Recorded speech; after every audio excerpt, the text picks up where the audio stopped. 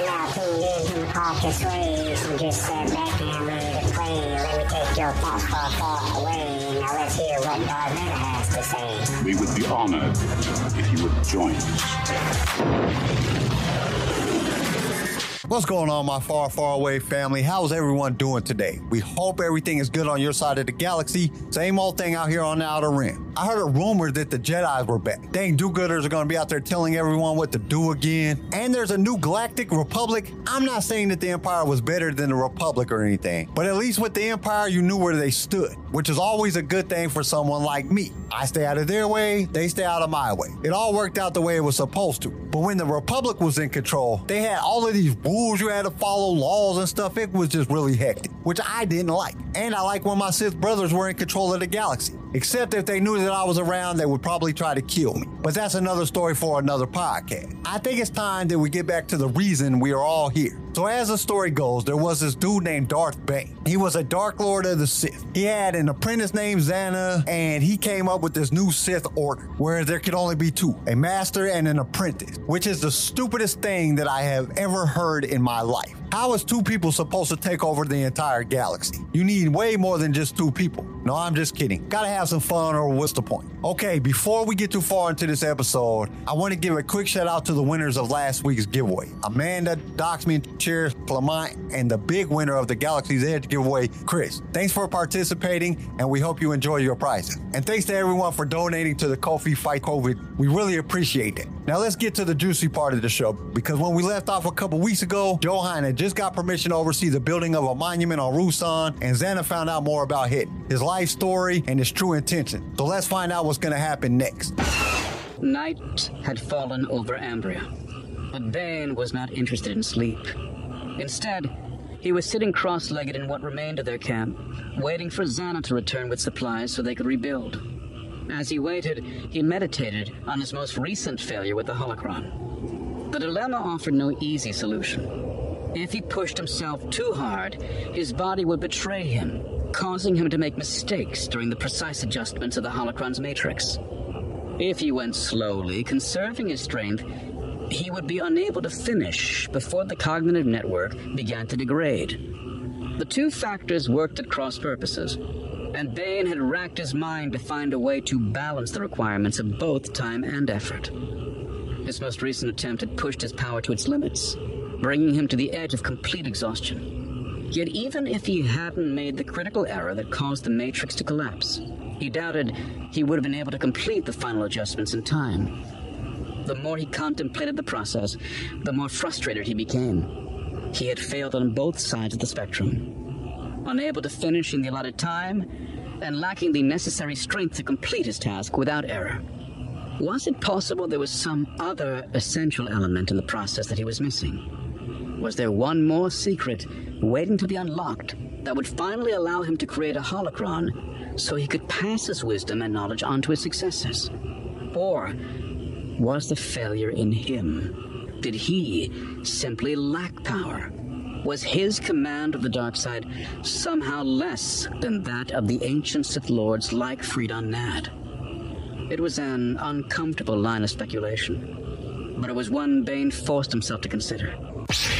We love bringing you more Star Wars, and it is because of our partners that we can do this week after week. So we invite you to be one of those partners. For as little as $1 a month, you can help us keep this going. Your support will give us the ability to create future episodes, as well as provide you with the best sounding show on your playlist. And to express our appreciation, we will give you a shout out on our mid-series show that we do in the middle of every book. You will also be automatically entered in all future giveaways. All you have to do is go to the show notes and click that listener support link. Now let's get back to the show. He had read the histories of the great Sith Lords. Many were filled with feats almost too incredible to be believed. Yet even if these accounts were true, even if some of his predecessors had had the ability to use the dark side to destroy entire worlds or make a sun go nova, Bane still felt that his power measured up to the described abilities of many of those who had successfully created holocrons of their own. But how much of your power is wasted on the parasites infesting your body? The question sprang unbidden to his mind, posed not in his own voice, but that of his apprentice. Zannah had expressed her concerns about the effect the Orbalisks might be having on him. It was possible she was right. He had always believed the drawbacks of the Orbalisks, the constant pain, the disfiguring appearance, to be offset by the benefits they provided. They healed him, made him physically stronger, and protected him against all manner of weapons. Now he began to question that belief. While it was true that he could channel his power through the creatures for a temporary increase in his abilities, over the long term, they might actually be weakening him. They were constantly feeding on the dark side energies that flowed through his veins. Was it possible that, after a decade of infestation, his ability to draw upon the Force had been subtly diminished? It was an idea he would have once dismissed out of hand, but his continued failure with the holocrons had forced him to reevaluate his symbiotic relationship with the strange crustaceans. He could feel them even now, feeding, drawing on the Force that flowed through his veins.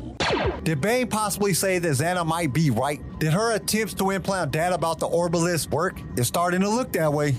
The Orbalisks suddenly became agitated. They twitched and trembled against his flesh. He felt their insatiable hunger growing, as if in response to the nearby presence of a fresh source of dark-side power. Bane glanced around, expecting to see Xana approaching the camp beneath the brightness of the full moon. He saw nothing. He sensed nothing.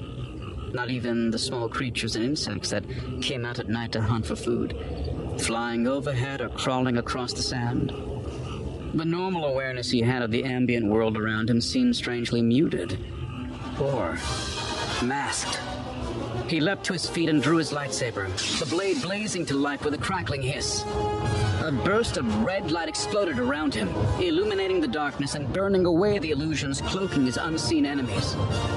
8 red-robed figures surrounded the camp, their identities hidden by the visors of their helmets. Each carried a long metal rod that Bane recognized as a force pike, the traditional weapon of the Umbaran Shadow Assassins. Specially trained in the art of killing force-sensitive adversaries, Shadow Assassins prefer to rely on stealth and surprise.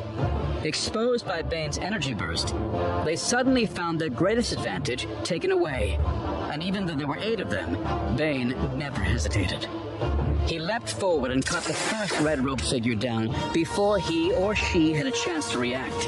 A single slash of his lightsaber bisecting the unfortunate opponent horizontally, just above the waist. The other 7 swarmed him, thrusting their force pikes forward to deliver the deadly electrical charge stored in the tips. Bane never even bothered to parry the incoming blows, relying on his Orbalisk armor to protect him as he adopted a strategy of pure offense. His unexpected tactics caught 2 more of the assassins completely unprepared, and they walked right into a sweeping 2-handed cut that disemboweled them both. The remaining 5 struck Bane almost simultaneously, their force spikes sending 1,000,000 volts of current through his body. The Orbalisks absorbed most of the charge, but enough filtered through to jolt him from his teeth down to his toes. The Dark Lord staggered and fell to his knees. But instead of rushing in to finish him off, the assassins simply stood their ground. The idea that anything smaller than a bantha could withstand a direct hit from a force pike set to maximum charge, let alone 5 pikes at the same time, was inconceivable. Their miscalculation gave Bane the second he needed to shake off the effects and rise to his feet, much to the amazement and horror of his enemies. So Bane just took 5 force spikes like it wasn't nothing. It stunned him for a second, but didn't kill him like it should have. This caused the assassins to hesitate. Duh, I would have stopped my attack too. I wonder what they were thinking right at that moment. I would have been thinking, well, today is the day. I'm about to die. Xana was right about you, a voice from behind Bane called out. He whirled around to see a small man in his 50s, clad all in black, standing on the far edge of the camp. In his hand was a green lightsaber, though it was obvious from the way he gripped it that he had never received any proper training in how to handle the exotic weapon. At the man's side was Bane's own apprentice. She had not drawn her lightsaber. Bane snarled in anger at her betrayal, his rising anger fueled by the chemicals the Orbalisks were pumping into his system. Today is the day you die, Darth Bane. the man said, charging forward to attack. At the same time, the 5 red-robed figures rushed in from behind him. Bane spun and thrust his open palm toward them, lashing out with the power of the dark side. Like the Jedi and Sith, one of the first techniques Shadow Assassins learned was the creation of a force barrier. Channeling their power, they could form a protective shield around themselves to negate the force attacks of their enemies. But if an opponent was strong enough, a concentrated attack could still breach the barrier. Darth Bane, Dark Lord of the Sith, was definitely strong enough. 2 of the assassins were stopped in their tracks, knocked to the ground as if they had run into an invisible wall. 2 more, weaker and less able to defend themselves against Bane's power, were sent flying backward. Only the 5th was strong enough to resist the Sith Lord's throw and continue his charge. However, without his brethren at his side to harry and distract his foe, he found himself the sole focus of Bane's wrath. Unable to defend against the savage sequence of lightsaber cuts and thrusts, he fell in a matter of seconds, half a dozen fatal wounds scored across his chest and face. While the 4 remaining assassins regained their feet, Bane wheeled back to their leader. Wisely, the man in black had stopped his own charge and was gathering the force. As Bane stepped toward him, the man unleashed it in a single long, thin bolt of indigo lightning. Bane caught the blast with his lightsaber, the blade absorbing the energy. In retaliation, he struck back with lightning of his own, a storm of a dozen bolts arcing in toward his target from all angles. The man leapt high in the air, flipping backward to avoid the deadly electrical conflagration. He landed on his feet 10 meters away, a small smoking crater marking the spot where he had been standing only an instant before. If I was one of the 4 that got stopped by the force shove, I would have turned and ran right then. Like, this dude is way too powerful to mess with. I would have used one of those forest disappearing tricks and would have gotten the heck out of there. Now for Hedden, he is braver than I thought. Not very bright, but brave. He shot a little lightning bolt at Bane, which Bane just blocked with his saber. But the point that caught my attention was that Bane's lightning came from all directions, once again showing Bane's ability to control the force. He doesn't have to shoot lightning from his hands like the other Sith. He can just make it appear from anywhere. And people say that Bane isn't that powerful. Name one other Sith that can do that. Zana! The man shouted. Do something! But Bane's apprentice didn't move. She merely stood off to the side, biding her time and observing the action. The assassins fell on Bane again, but instead of repelling them with the force, he allowed his body to become a conduit, turning himself into a physical manifestation of the dark side's tumultuous power. As he spun like a whirlwind, his blades seemed to be everywhere at once, hacking, slashing, and slicing his enemies to ribbons. All 4 assassins died in the attack, though one managed to land a single blow with his force pike before his throat was slit, the wound so deep it nearly severed his head. Fueled by rage and fury, Bane shrugged off the deadly electrical shock like a rancor shrugging off the bite of a venbug. Once again, he turned his attention to the man in black. Bane marched slowly toward him as his adversary stood frozen in place, paralyzed by the terrifying knowledge of his own imminent death. Zana! The man cried out to her again, holding his lightsaber vertically before him, as if it were a talisman that could hold the approaching demon at bay.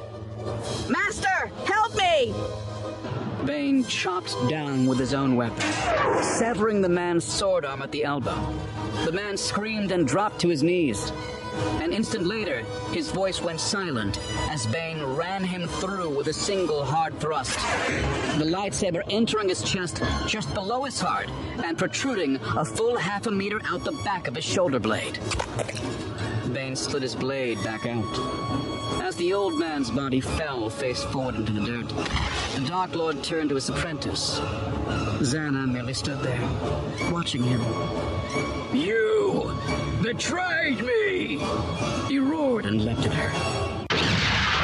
Okay, Bane cut down the 4 shadow assassins, then he turned back to Hedden. Hedden cried out for Zana to help him, but Zana just stood there watching the action. That's so messed up. He is going to die, and you know she planned this all out. But that doesn't mean that Bane isn't as mad as a rabid dog. Xana had watched the battle with interest, taking careful note of Bane's tactics and tendencies, and storing them away for later. Her master easily dispatched Hetton and his minions, as she'd expected, though there had been a brief instant near the start of the battle when Bane had appeared vulnerable. Apparently, the Orbalisks were not able to fully protect him against the electrical current of the force spikes. Another fact she made a point of filing away for later. When it was over, her master turned to face her.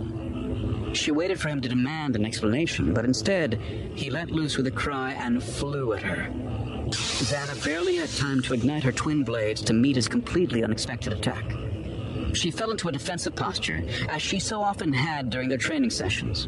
But this was no drill, and her master came at her with a speed and ferocity she had never faced before. Giving in to his Orbalisk-fueled blood rage, he was like a wild animal, raining savage blows down on her from all angles. The strikes coming so fast, it seemed as if he wielded a dozen blades at the same time. Xana fell into a full retreat, desperately giving ground beneath the overwhelming assault. "I did not betray you, Master!" she shouted, trying to make Bane see reason before he cleaved her in two. "I lured Hetton here so you could kill him!" She ducked under a horizontal cut from his lightsaber, only to catch a heavy boot in her ribs. She rolled with the kick, narrowly avoiding the return cut of his blade. She parried a sharp descending blow, gathered her feet under her, and launched herself backward, flipping 10 meters clear. "Listen to me, Master!" she shouted, now that she had put some distance between them. "If I wanted to betray you, why didn't I help them during the..." Oh! Bane hit her with a powerful force throw, sending her hurtling backward. Only the barrier she had instinctively thrown up at the last second to shield herself saved her bones from being shattered by the concussive force of the impact. She scrambled to her feet and twirled her lightsaber before her, creating what she hoped would be an impenetrable wall of defense. Instead of trying to pierce her guard, Bane leapt high in the air and came down almost right on top of her. She deftly parried his blade, redirecting it to the side as she spun away to keep his body from slamming into her. But Bane caught her on the chin with his elbow as she turned, the blow snapping her head back. Her body went limp. Her weapon dropped from her nerveless fingers, and she crumpled to the ground. For a second, she saw nothing but stars. Her vision cleared to reveal the image of Darth Bane looming above her, his blade raised for the coup de grace. "I only did this for you, Master!" she shouted up at him, ignoring the throbbing pain in her jaw. "I only wanted to bring you the key to creating a holocron!" Bane hesitated, her words finally piercing the bestial madness that had enveloped him. He stared down at her on the ground, his head tilting to the side as his bloodlust slowly faded. So Xana took a moment to record all the information from the fight, storing away anything that she might be able to use for later. She will have to face her master one day to fight him for the right to be the master of the Sith. She waited for him to question her, but he didn't respond the way that she thought he would. He attacked her with a rage she had never seen before, and she deserved it. She brought Hetton and his assassins to kill him. If that was me, I would have acted the same way. Bane's rage pushes him to almost kill her, but at the last minute she said something that caught his attention. She said that she had brought him the key to making a holocron, and that was all that saved her life. "You did this for me?" he asked suspiciously. Xana nodded frantically, even though it made her head spin. "Hetton recognized me as a true Sith. I had to find some way to eliminate him and his minions to keep our existence secret. So you led them here to ambush me," he said, his skepticism obvious. "I had to win his trust," Xana explained, speaking quickly and reaching into the folds of her clothes to pull out the data card Hetton had given her. "I had to trick him into giving me this, so I could then give it to you." She held the data card up toward her master, marveling at the fact that it had survived the punishment he had inflicted on her during the confrontation. Bane reached out to take it from her grasp, lowering his lightsaber and extinguishing the blade. He gave a brief nod and took a step back, allowing her room to stand. Xana retrieved her own lightsaber from where it lay on the ground, then rose slowly to her feet. Her head was still swimming from the elbow to her jaw, making it difficult to stand without swaying slightly. "I knew you had the strength to defeat the Master," Xana said. "That was why I didn't come to your aid during the battle." "And what if you were wrong?" Bane asked in a quiet, menacing voice. "What if they had somehow killed me?" "Then you would have been weak, unworthy of being the Dark Lord of the Sith," Xana answered boldly. "And you would have deserved to die." "Precisely," Bane said, with his familiar grim smile. And Xana knew her master approved.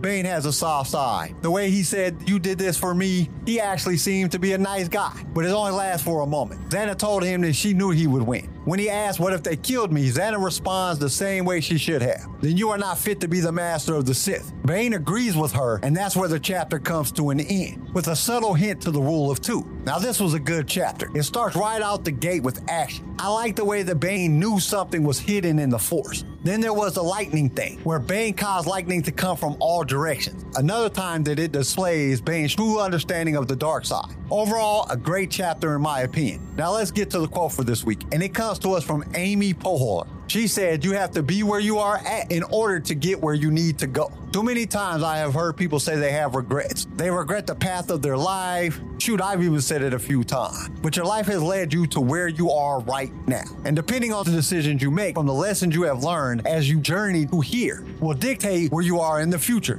Think back over your life to every bad decision you made. You learn not to make those choices again. So your life has led you to who you are right now. And that life will lead you to where you want to go. If you take time to realize your mistakes, then you plan a future where you can make the right choices to reach your goals. So I think I should leave you pondering that. Join us next week as we cover Chapter 16 of Darth Bane's Rule of Two. Hope to see you there. Thank you for listening to Sway. Join us next time for more Star Wars adventures. If you would like to listen to other episodes of the show, you can find us and subscribe on your favorite podcast directory. If you enjoyed the show, we would greatly appreciate a 5-star review. Once again, thank you for listening, and may the Force be with you. Sway was created by Keen Eye Shit and is a production of Pick Film Media. This show was produced by Quentin McDaniel. Sound design by Theodore Thompson. Research by Tammy Turner. I am your host, Kyle, and we will see you next time in a galaxy far, far away.